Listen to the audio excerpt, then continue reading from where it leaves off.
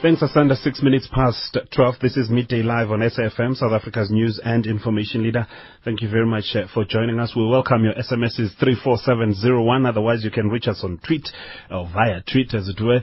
We are at Kwala B News. That's our Twitter handle, at Kwala B News. And of course, we are monitoring the situation at the Zobotla municipality in Lichtenburg after angry protesters prevented acting MEC for local governance and traditional affairs there to put the municipality under administration. The move by the Northwest government to place administrations at 3 local municipalities due to incapacity was marred by opposition and protests yesterday.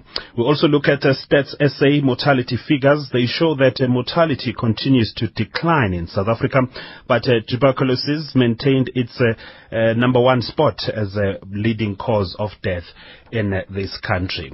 But our top story this hour, the public hearings into the proposed amalgamation of Emfuleni local municipality, which is Vereeniging and Sebokeng, and the DA-run Midvaal local municipality, are currently underway at the Vereeniging Town Hall.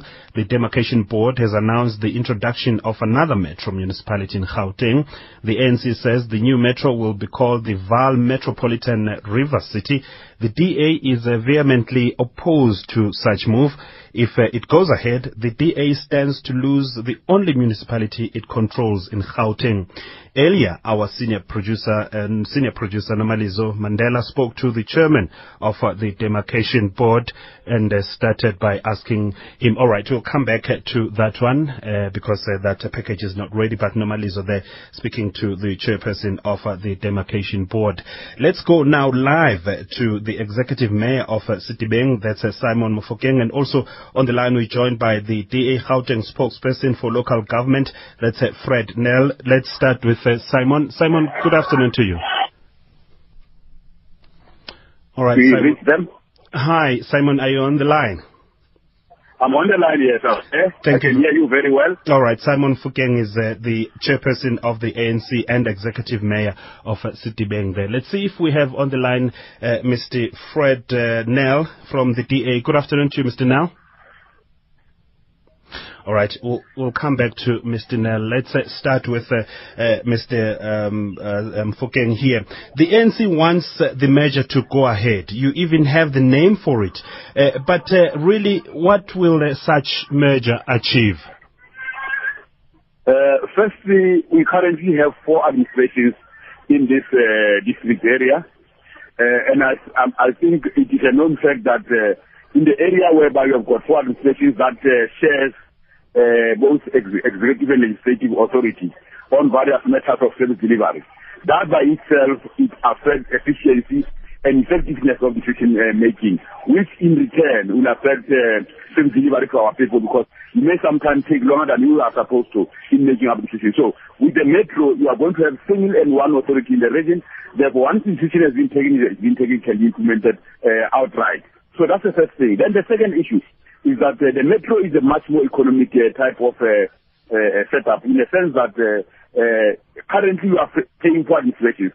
There are 4 mayors, there are 4 executives, there are 4 municipal managers, there are 4 supporting executive directors and so forth. So all this, they consume a lot of taxpayers' money, which could have been used for service delivery. So metro, you only have one streamlined type of administration, both politically and administratively. But that's another point. What are the views from the people of that area?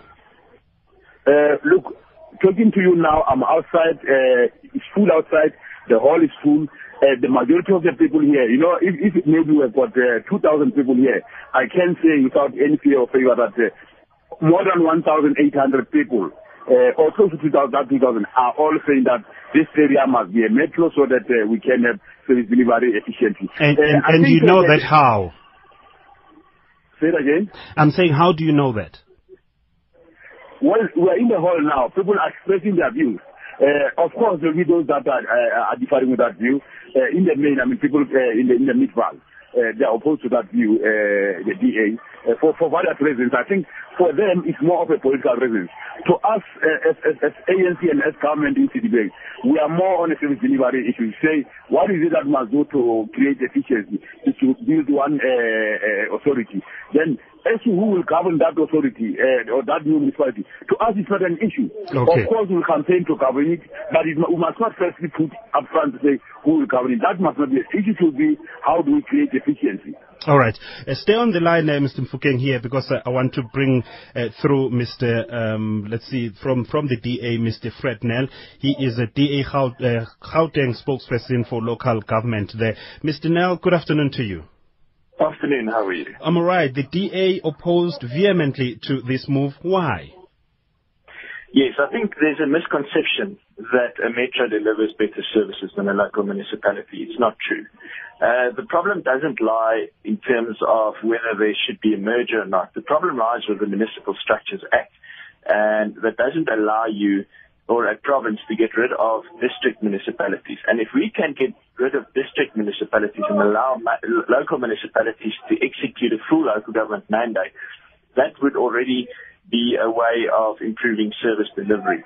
The other misconception that there is that there will be less staff because when you merge these municipalities, there won't be three CFOs or three municipal managers. All the other metros that have been established have shown that nobody loses their jobs in those metros. In fact, what happens is all those staff are taken up with their salary scales into the new structure of a metro. So there's no saving there. In actual fact, most metros have increased their staff component, especially after mergers. So there is no saving going to be there at all. So the same tax base are going to carry more staff. And then finally, what we've also seen in the metros is that there was an immediate increase in rates and taxes, especially property rates. In a place like Kungwini went up for certain people by up to 2,000% after they were included in the Tshwane Metro. But clearly the merger goes through. The DA has no municipality that it runs in Gauteng. It's also, among other things, has to be looked at that way. It's a political survival fight for you, or is it not? Well, you know, if a merger is purely based on political affiliation, then it's the wrong reasons to establish a metro. We should look at the law, the Municipal Demarcation Act, and in Section 24 and 25, there are clear guidelines that must be adhered to. And, you know, we are suspicious of the Municipal Demarcation Board that they came with these proposals not based on those specifications in those sections, but because of political issues and that the ANC wants to consolidate in Gauteng.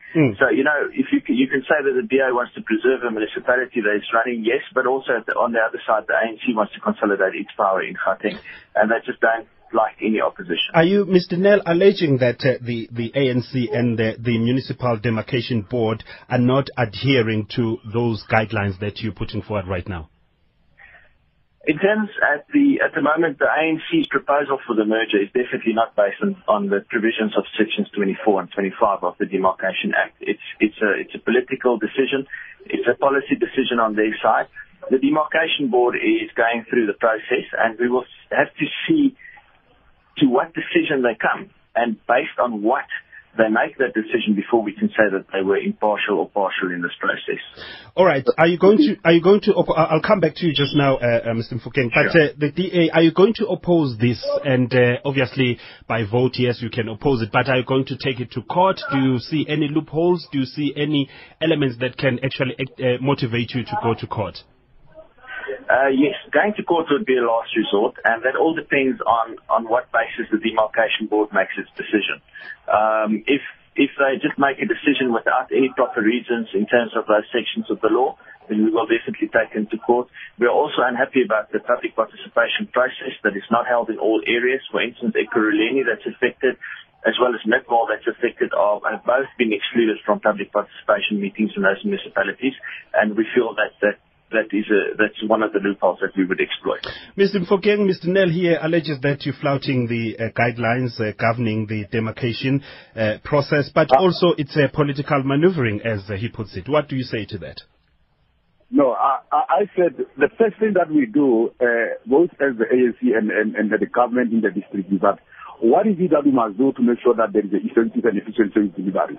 Then our experience has shown that this fragmented multi-authority in the same space is very much inefficient, and it's not easy to govern, to take decisions. So we have come to a conclusion that you need a single authority there for that decision making to be efficient. Then when we look now, there is the law provides attributes, criteria as to what area can create a metro municipality increase. Then we have checked our status now against all those criteria. Then we find that we are fitting. Therefore, we came to conclusion that therefore means that we must become the metro. So that's what the process says. Now, as far as the issue of people of Midvaal not being taken on board on public participation, I'm very much disappointed to hear that, because Citibank has always been trying to talk to the leadership in Midvaal, the DA leadership there. They have made everything possible in their endeavor to make sure that the halls and all other facilities that will provide a platform for public participation are not available. So in fact, they are the ones that have been suppressing people so that they can come with this reason later. Now, coming to the issue whether this is a political matter to us, we are saying, if DA believes that they are doing a good service delivery in Midvaal, they believe that they are doing a good service delivery in Cape Town. So they must use that as a lobbying thing, as a campaign thing, that they can win that metro. For us, it's not about who will win the metro. Anyway, we are going to contest for that metro. For us, the main thing is an efficient structure that will give a proper service delivery to our people. That's the first thing. Then the campaigning to win or to govern becomes the secondary. Okay. But the primary thing is a better services. Then as to who govern becomes secondary to us. All right. I thank you both, gentlemen. That's the chairperson of the ANC and executive mayor of Citibank. That's Simon Fukeng. And the DA Gauteng spokesperson on local government. That's Fred Nel there. Let's go back now to that conversation between our senior producer here, Nomalizo Mandela, and the Demarcation Board's chairperson. That's Landiwe Mahlangu. First, Nomalizo started by asking him about the reasons for the proposed amalgamation. The meeting today, it's one of the proposals that is before the board, and it's taking place in Citibank. We're going to again hear the views of the various stakeholders concerning a proposed recategorization this time of Midvaal local municipality as well as the influent municipality, with a view of creating a category A municipality or a metro. So it's basically processes, and we are going to start with this meeting implementing it. Mm-hmm. Just briefly, for the benefit of our listeners, where are these areas exactly? They involve which areas in particular?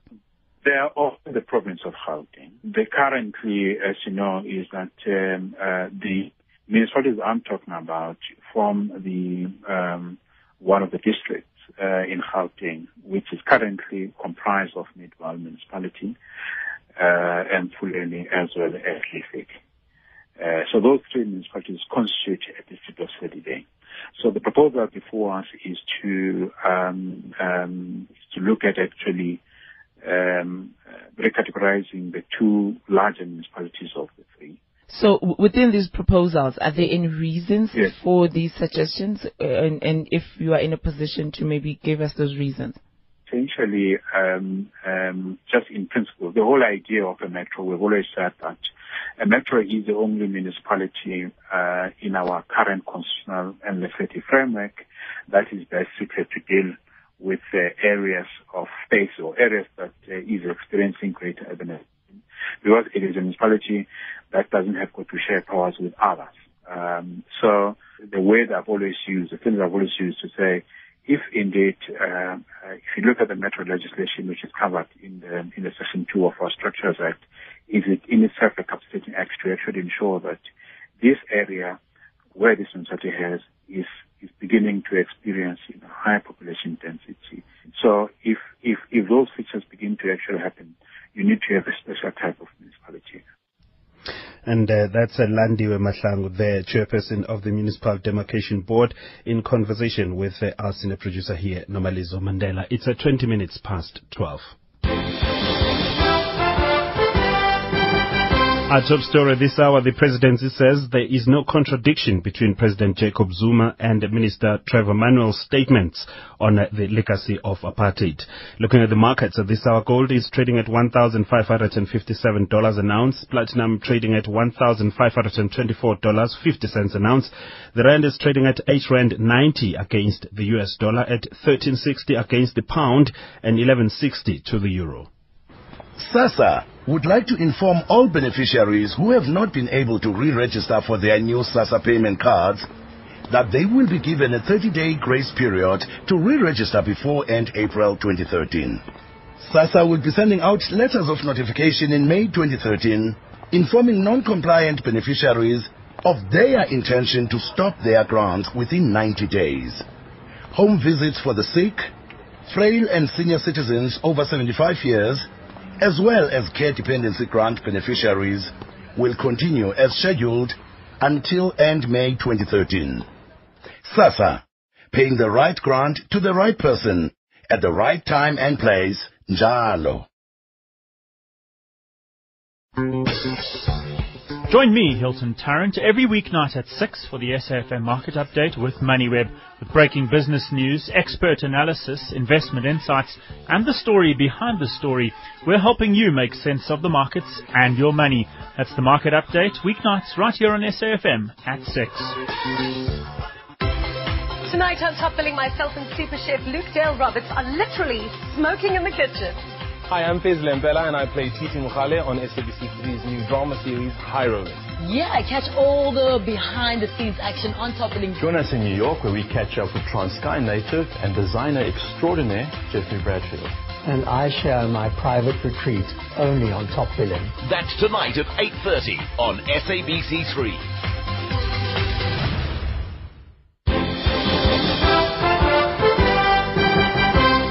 Just a quick SMS here and perhaps a story that we need to follow up on. I hear that Kusile Power Station is in a standstill. No work is happening at the moment.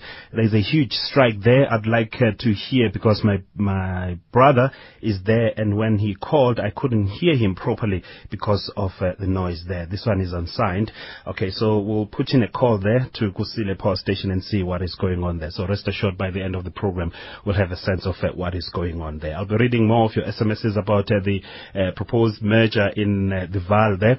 You heard that discussion between the ANC and the DA, and of course from the chairperson of the Demarcation Board, Landiwe Mahlangu. Let's go to Gaborone now and speak to our presidential reporter, Ntebo Mokobo. Well, negotiations on how the 5 member states of the Southern African Customs Union, SACU, will share funds from the Common Revenue Pool is set to top the agenda at the upcoming summit to be held in Gaborone starting tomorrow. Since 2010, SACU members have been renegotiating a 2002 revenue sharing agreement after member states threw out a new draft formula which proposed significant revenue cuts to some member states. Ntebo, maybe just let's start by really unpacking SACU. What is it all about, and the mandate of this organization? Good afternoon, Bongi, and good afternoon to the listeners. Yes, indeed, the SACU was, as you correctly pointed, is the Southern African Customs Union, which was established in 1910, with countries that include Botswana, South Africa, and Swaziland, and with Namibia only joining the club late in 1990 after its independence. But for years, this has been like an organization which one would say it was a colonial and apartheid sort of dominated system, which was really pushing, the foreign policies and economic policies of the apartheid regime then. But now with the democratization of all these countries, with South Africa and Namibia becoming democratized in 1989, 1990, 1994, this institution has now been formalized, and of course there are a number of co-projects that these countries have embarked on, and so far there are many things that they see eye to eye on issues in terms of economic development, in terms of even regional integration, because these are SACU members. These are only 5 countries within the SADC region, but the other countries, for instance, in the SADC region that are still supporting or are behind this regional economic integration. And of course, again, there are other sort of a bigger pool of these customs union countries that will include your Angola and Mozambique, which are part of the SADC region, but the SADC region that has been formalized, or countries that have been formalized as countries that are for the economic partnership agreement with the European Union. The main issue right now at one of the main issues really at the Gaborone summit that gets underway tomorrow is that of really revenue sharing. Some are saying it's skewed. After South Africa, Botswana is the second largest beneficiary from the customs revenue common pool. And I understand this is top of the agenda there, on the agenda rather. Yes, it's on the agenda. It's one of the issues that is likely to be tackled by the heads of state. In the Council of Ministers yesterday deliberated at length on this issue. But this revenue sharing, it has been on the agenda for some time now. And all the commission, or the members of the commission, for instance, your director generals, as well as your press secretaries from different countries, because other countries don't have the director generals, they opted for press secretaries. They've been deliberating on this for the past few days, and then yesterday they briefed the Council of Ministers. And of course, the Council of Ministers will brief the heads of states tomorrow. But what will happen is that a report, or a final report, will be tabled sometime later this year, around December, whereby all countries would now sort of come up with a consensus in terms of how are they going to tackle this, because the feasibility study has been conducted, and only later this year or around December, the final report will be presented. Tomorrow, they will be brief about the progress made in terms of actualizing or sort of formalizing this thing. But later this year, it is then that maybe you'll see the heads of state now adopting this, because, again, what is interesting about this meeting is that this meeting of heads of state has been institutionalized. It is now a sort of a credible sort of institution or credible that would even intervene where there is a deadlock, or play something like a deadlock breaker. Where there is a deadlock, they even sign treaties. So this meeting, the constitution of SACU within the framework of SACU has been changed. All these meetings of heads of state will now have the power to sort of sign even treaties, and even where there is deadlock, they will have to intervene. So this is one progress about this meeting, or maybe a new development that we can report about the meeting itself, is that the meeting of heads of state will now be institutionalized going forward. Right. Right now, but who is attending this summit? Is it technocrats right now who are talking? Well, the technocrats met on Tuesday. Those are the director generals. Those are the guys who normally deal with the nuts and bolts of policy issues. They met on Tuesday. They've discussed that. Yesterday they briefed the ministers. After briefing the ministers, now the ministers are armed to go into the summit itself, whereby they will be briefing the heads of state, 5 of them from the 5 countries. I wonder how much is in the kitty here. I mean, it looks like it's a lot of money. We're talking billions. And how is this money collected? Is it money from, is it interest? Is it a fee? Is it a customs money charged by these countries when goods move through their borders? Well, the money it's collected from the customs. It's not money that, it's not a kitty that has been set up and then every country will have to put something there. It's money that is collected from tariffs, because you would recall that, tariffs is a very important issue, especially for these countries, because you would recall they differ in terms of their strength economically, even politically. So they need to have a common sort of pool where everyone is expected to sort of contribute, but all these monies come from tariffs.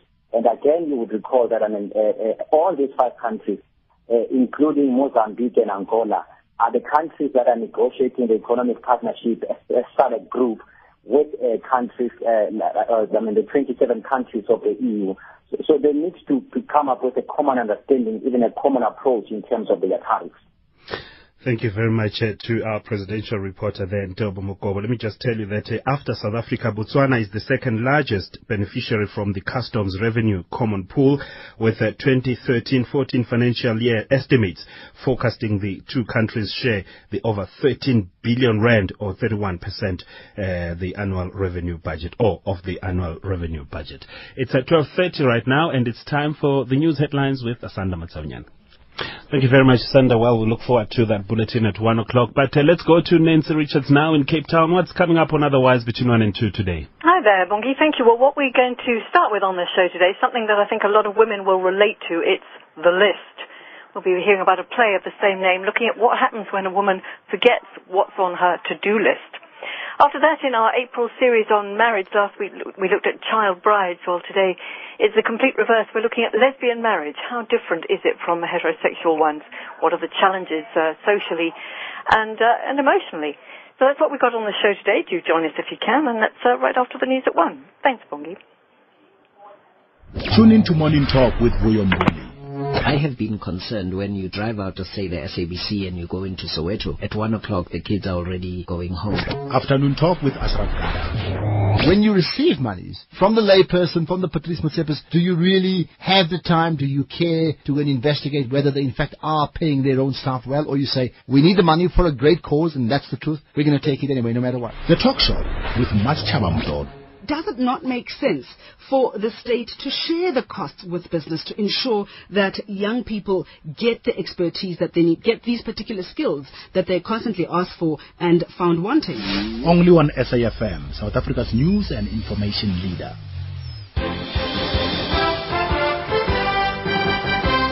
The South African Reserve Bank has defended its independence following a warning by the bank's top official that the bank's independence could be in jeopardy. The bank's head of the Financial Stability Unit, Hendrik Nel, told a British-based central banking journal that the new additional powers in terms of the twin peak policy will compromise the Reserve Bank's traditional role and could be in conflict with the bank's monetary policy. Tsepo Mongwai reports. The Reserve Bank says it's ready to implement the new financial regulatory reforms known as the Twin Peaks. The new regulatory framework is aimed at enhancing the Reserve Bank's ability to maintain safety and soundness of all the country's financial institutions. In the past, the central bank was responsible for regulating mainly banks.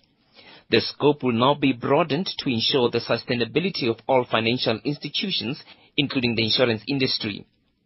In the latest online edition, the Central Banking Journal, which is distributed around the world, Reserve Bank Head of Financial Stability Hendrik Nel is quoted as saying that the new powers would make the central bank more accountable to government, threatening its independence.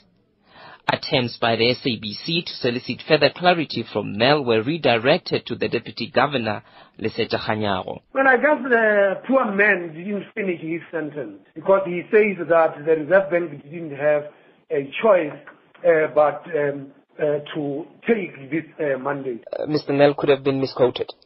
I can't say that he has been misquoted. He didn't finish his sentence. His sentence ended on it was imposed on us. And I am saying to you, we can't say it is imposed on us.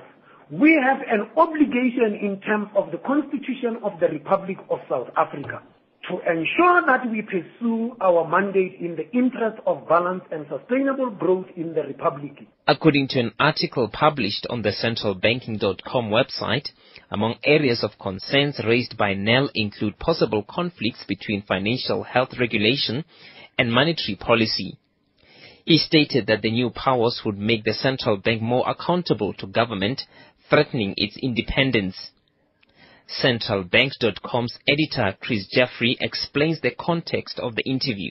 So Hendrik was really making some comments to our reporter, Daniel Hinge, who was following up on the meetings last week that were held with the IMF and the South African Reserve Bank, with Southern African central banks and finance ministries.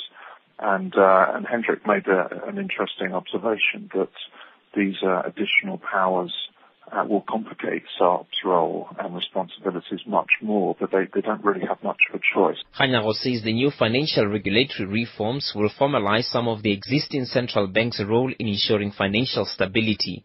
So from the South African Reserve Bank all the way from the governor, and I'm speaking with the authority of the governor here, welcomes the fact that we now would be doing financial stability as an explicit mandate, because we have always been doing it, but it was just an implicit mandate. In terms of the Twin Peak, the Reserve Bank will also be allocated new powers with respect to financial markets infrastructure, such as exchanges, clearing houses, and the Central Securities Depository. I am Tepo Mongwai in Johannesburg. Just a couple of SMSs on the public hearings into the proposed amalgamation of Emfuleni local municipality, which is Vereeniging and Sebokeng, and the DA-run Midvaal local municipality. They're currently underway. KB writes, call the Mangaung and the Nelson Mandela residents who are in the rural parts of the metro. They will tell you that no difference has happened in their lives. This one coming from Brian Kumalo, it says, if the municipality that is being run by the DA now was run by the ANC, would the ANC suggest such a proposal of a metro? It's just a matter of principle, writes Brian Kumalo there. It's 23 minutes to 1. This is Midday Live on SAFM, South Africa's news and information leader. Legal experts have warned that time is running out for Zimbabwe to push through political and legal reforms to ensure credible elections expected later this year. They say the legal framework requires considerable revision to the Bill of Rights and Electoral Laws to align it to a new constitution approved by voters last month. Parliament expires on the 29th of June, and Finance Minister Tendai Biti has said postponing elections beyond October would be illegal, but says without requisite measures in place, Zimbabwe is heading for another flawed poll. Shingai Nyoga reports. The timelines towards Zimbabwe's election are just not adding up. A new constitution, the cornerstone of the reform process, will only be adopted by Parliament in May, giving parliamentarians just 6 weeks to align key electoral and civil laws. The two Movement for Democratic Change parties within the troubled coalition are adamant that an overhaul is needed of the public institutions perceived to be partisan, including the media and security forces. But constitutional law expert Derek Matizak says the chances of this are slim. The parties have to agree the legislation. The legislation is supposed to be gazetted before it's discussed by the parliamentarians. It's then got to be signed into law. There are also some changes that need to be made to provisions pertaining to local government and provincial councils. That legislation also really needs to come in before the elections take place. The MDC, of course, would have it that there are other reforms that are required, security sector reforms, media reforms, etc.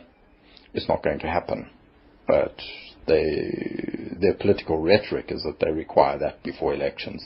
And certainly, even if ZANU-PF had the willing to implement these reforms which are required by the GPA, there would be insufficient time to put those into place.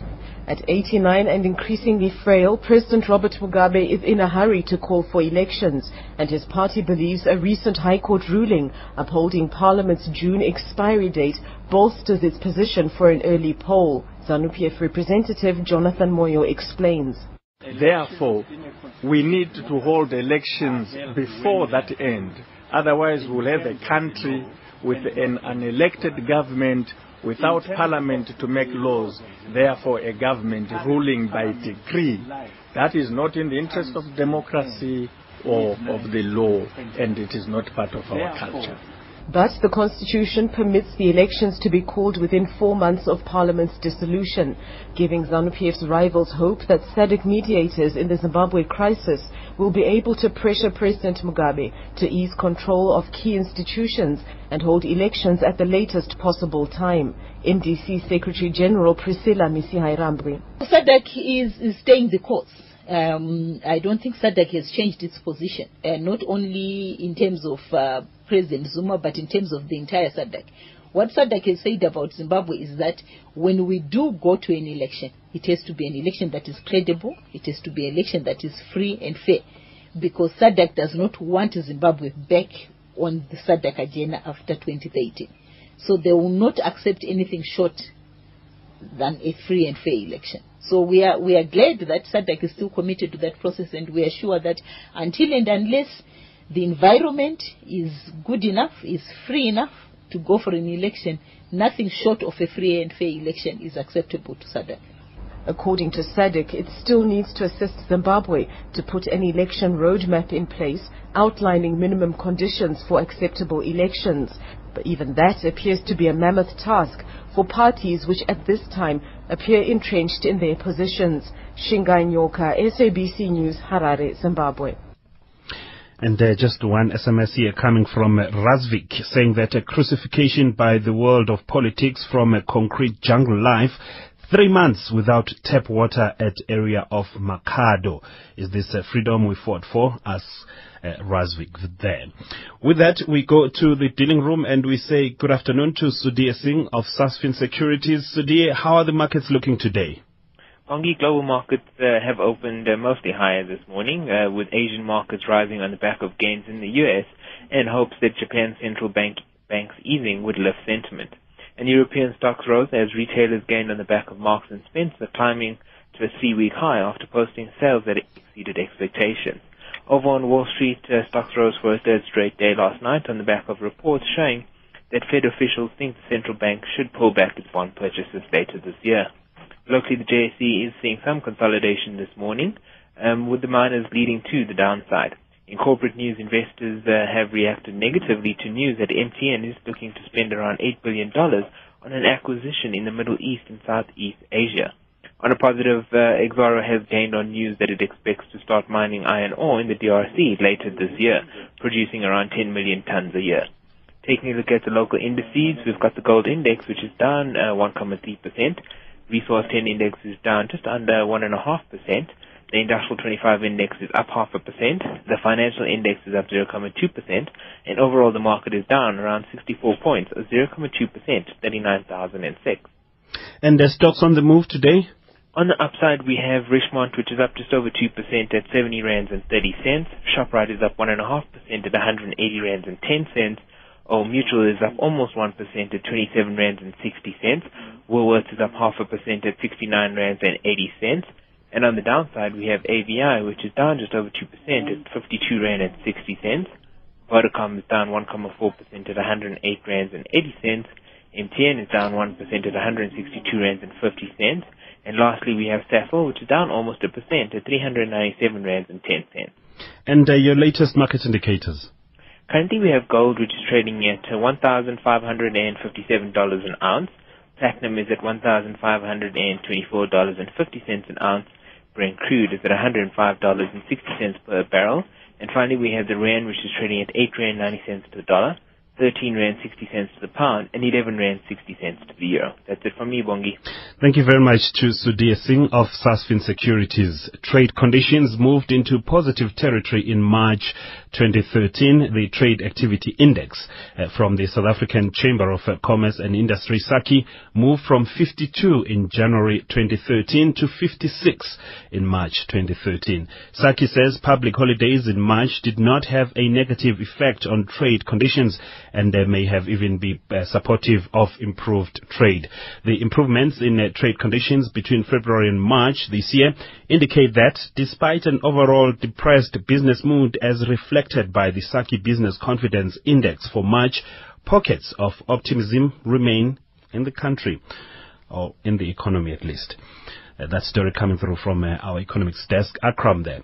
Thank you very much for that. Let's go now to Murafe Tabane, our reporter there, economics reporter. Eskom Chief Executive Brian Dames and Public Enterprises Minister Malusi Gigaba are briefing the media on the progress at Medupi and on the state of the power system.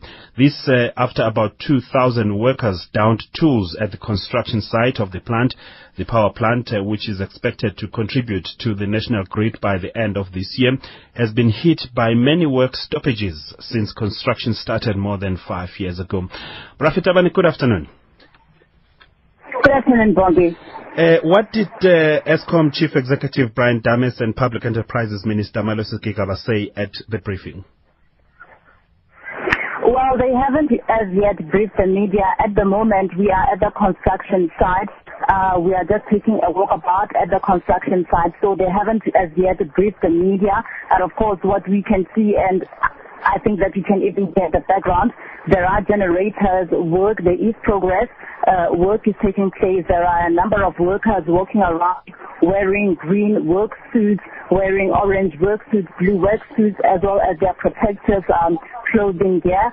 Of course, what has been happening is that we've learned that there are serious challenges, though, in terms of meeting the deadline. Although there is work that is being done here, there are challenges in terms of meeting the deadline. Remember that the first phase is supposed to have been completed by the end of the year, so there are challenges when it comes to that. And what are those challenges? Well, according to Eskom, for instance, I think that the problem lies with the quality of the work in terms of what contractors have done. They think that there is the central computer system which operators use to monitor and control the plant. The software, they say, has not passed the factory acceptance test. And then they also saying that there are multiple wells that need to be tested because of irregularities that were found in the plant. And these wells, mainly these are the wells that connect the different tubes. And they think that there are problems with these particular tubes and even the wells. And then also the wells made using unqualified procedure will need to be replaced. So those are some of the challenges that they are talking about, and they think that they are on course. And for instance, even before we came onto the site here, I understand that the minister met with the stakeholders, including contractors, local community leaders, as well as business leaders, just to hear their concerns, but also to stress to contractors that they have to meet their deadline and make sure that everything is of quality, of good quality. And you will remember that earlier this year, Bongi, the minister, Malusi Gigaba, threatened to fund contractors if they do not meet the deadline. All right, we understand, of course, of the many work stoppages there. Any disruption today, perhaps, by the workers just to drive home their demands now that the minister is there and the CEO of Eskom? No, not at all, Bongi. In fact, I managed to speak to some workers who are quite cheerful, saying that they are quite happy that the minister has come on site, and it shows that he is quite concerned and he would like to address their concerns as workers. And obviously, we understand that there's one energy specialist who said that there are issues about the coal that Eskom is supposed to be sourcing from the nearby Grootegeluk mine. And workers are saying that that shouldn't be a problem because already that coal is being used at one of the power stations already. So that mine is just being expanded to ensure that it also supplies EDP. So there haven't been any work stoppages here, Bongi, today. We thank you very much. Our economics reporter there is Morafe Tabane. Let's talk now to the Statistician General, Mr. Padi Likhotla there. The Stats SA has released mortality figures, and they point to mortality declining in South Africa as observed from 2007. However, tuberculosis remains the number one leading cause of death in South Africa. Mr. Statistician General, good afternoon to you. Afternoon, listeners. A lot of figures to go through here, but what's interesting is that mortality declining in South Africa at least by 6.2%. Yes, indeed, from about 2001 to 2007, mortality was increasing. At about 2007, there was a turning point in mortality. And what is this attributable to? The mortality attributable to the decrease is in the infectious diseases such as tuberculosis. I think that the presence of HIV/AIDS and retrovirals is the main thing that has extended life now from high mortality regimes that we saw. And however, there is an increase in the lifestyle diseases such as cancer, diabetes, and that.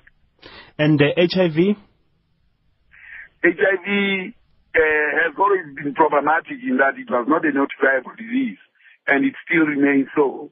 So, although it's number 6 at the moment from a position of number 9, it's not very clear whether it starts because there's increasing HIV or is it there's increasing notification. And I see because what doctors write is what we code. Of course, indeed. And I see here KwaZulu-Natal and Gauteng still notorious for the deaths here, because in 2010, for instance, the deaths that occurred in 2010 were among males and those aged between 30 and 39, and were in KwaZulu-Natal and Gauteng.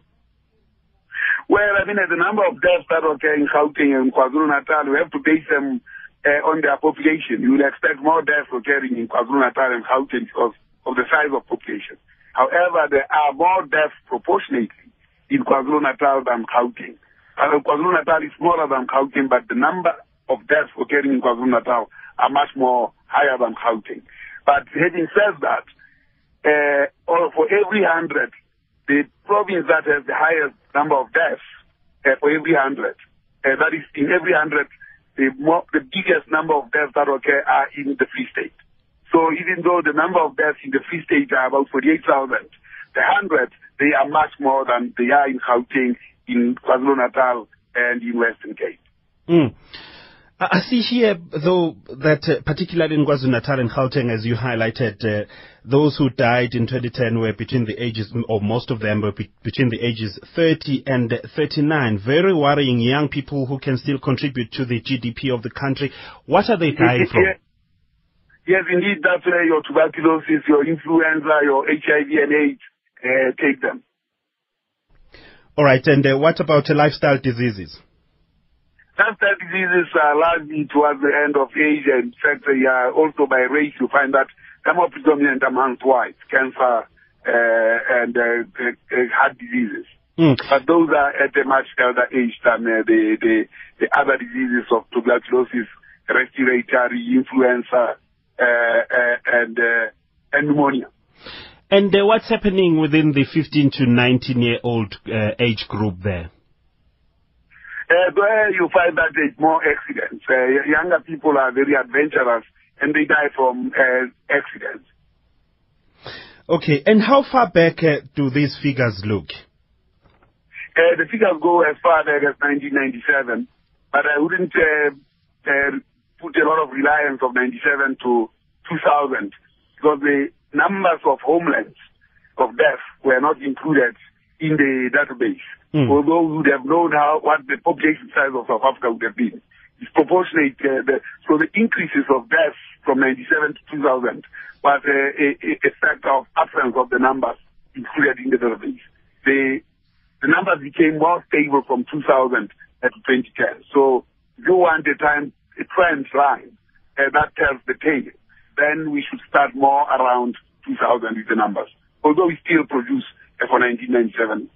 From 1997. But generally, what do these figures tell us, and how do you conclude when you have these figures in front of you? Well, I think the beauty of the figures, not of death itself, but the beauty of the figures is that we have these numbers at the level of local authority, at the level of municipalities. For instance, in Thabo Mofokeng today, where we are presenting these results. And in presenting these results, you can see that in Thabo Mofokeng is the area which has the highest death intensity in every 100. So first, they are usable at the lower level of geography and therefore very, very policy relevant. And you can understand them by cause of death, by trend line, and that's the important thing. So policy in health, in education, in economy, and even the backdrop of census 2011, you can interpret these figures much better, and you can act on policy much more in a much more pointed fashion. The pencil has been sharpened much better. All right, we thank you very much, Mr. Statistician General. That's Padili Hutla there. It's 5 minutes to 1. The United Nations Refugee Agency says a breaking point has been reached due to a massive funding shortage for Syrian humanitarian relief. Nearly 1.3 million Syrians, a 40-fold increase from a year ago, are now registered as refugees in the region. A January aid conference in Kuwait received pledges of over $1.5 billion in funding, but a fraction of that amount has been received to date, forcing the UN to raise the alarm. Showen Bryce Pearce reports. The needs on the ground are extraordinary. as refugees continue to stream across Syria's border, while UN spokesperson Eduardo Del Bui pointed to pledges that simply are not being met. The Syrian Humanitarian Assistance Response Plan, covering the period from January to June 2013, requires $519 million in funding. But as of 7th of April, according to the Office for the Coordination of Humanitarian Affairs, the plan was only 40% funded.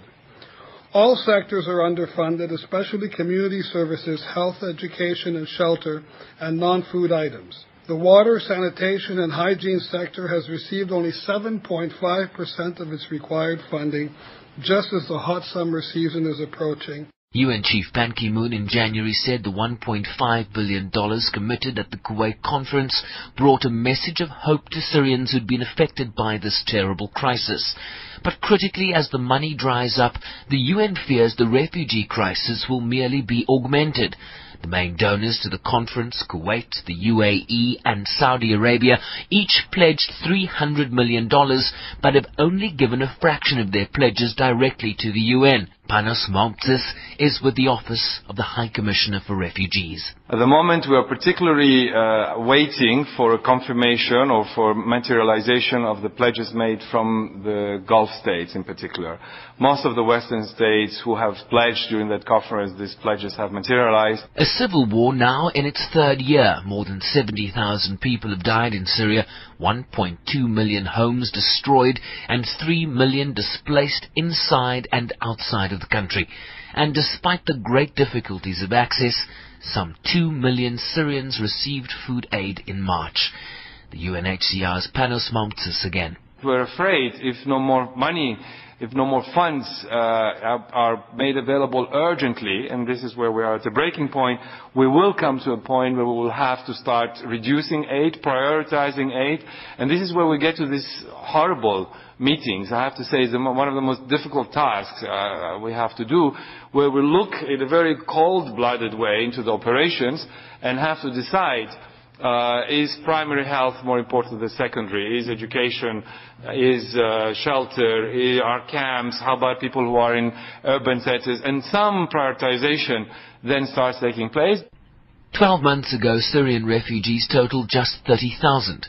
Now, 200,000 flee the country every month. Sherman Brycebees, SABC News, New York. And our top stories this hour, the ANC and the DA are at loggerheads over the Midvaal local municipality. In the Vaal Rand, the Municipal Demarcation Board is holding a public consultation meeting on the proposed merging of Emfuleni and Midvaal local municipalities into a single metro. The DA, for them, it's more of a political reason. To us, as ANC and as government in Citibank, we are more on a service delivery issue. Say, what is it that must do to create efficiency, to build one authority? We are suspicious of the Municipal Demarcation Board that they came with these proposals not based on those specifications in those sections, but because of political issues and that the ANC wants to consolidate in Gauteng.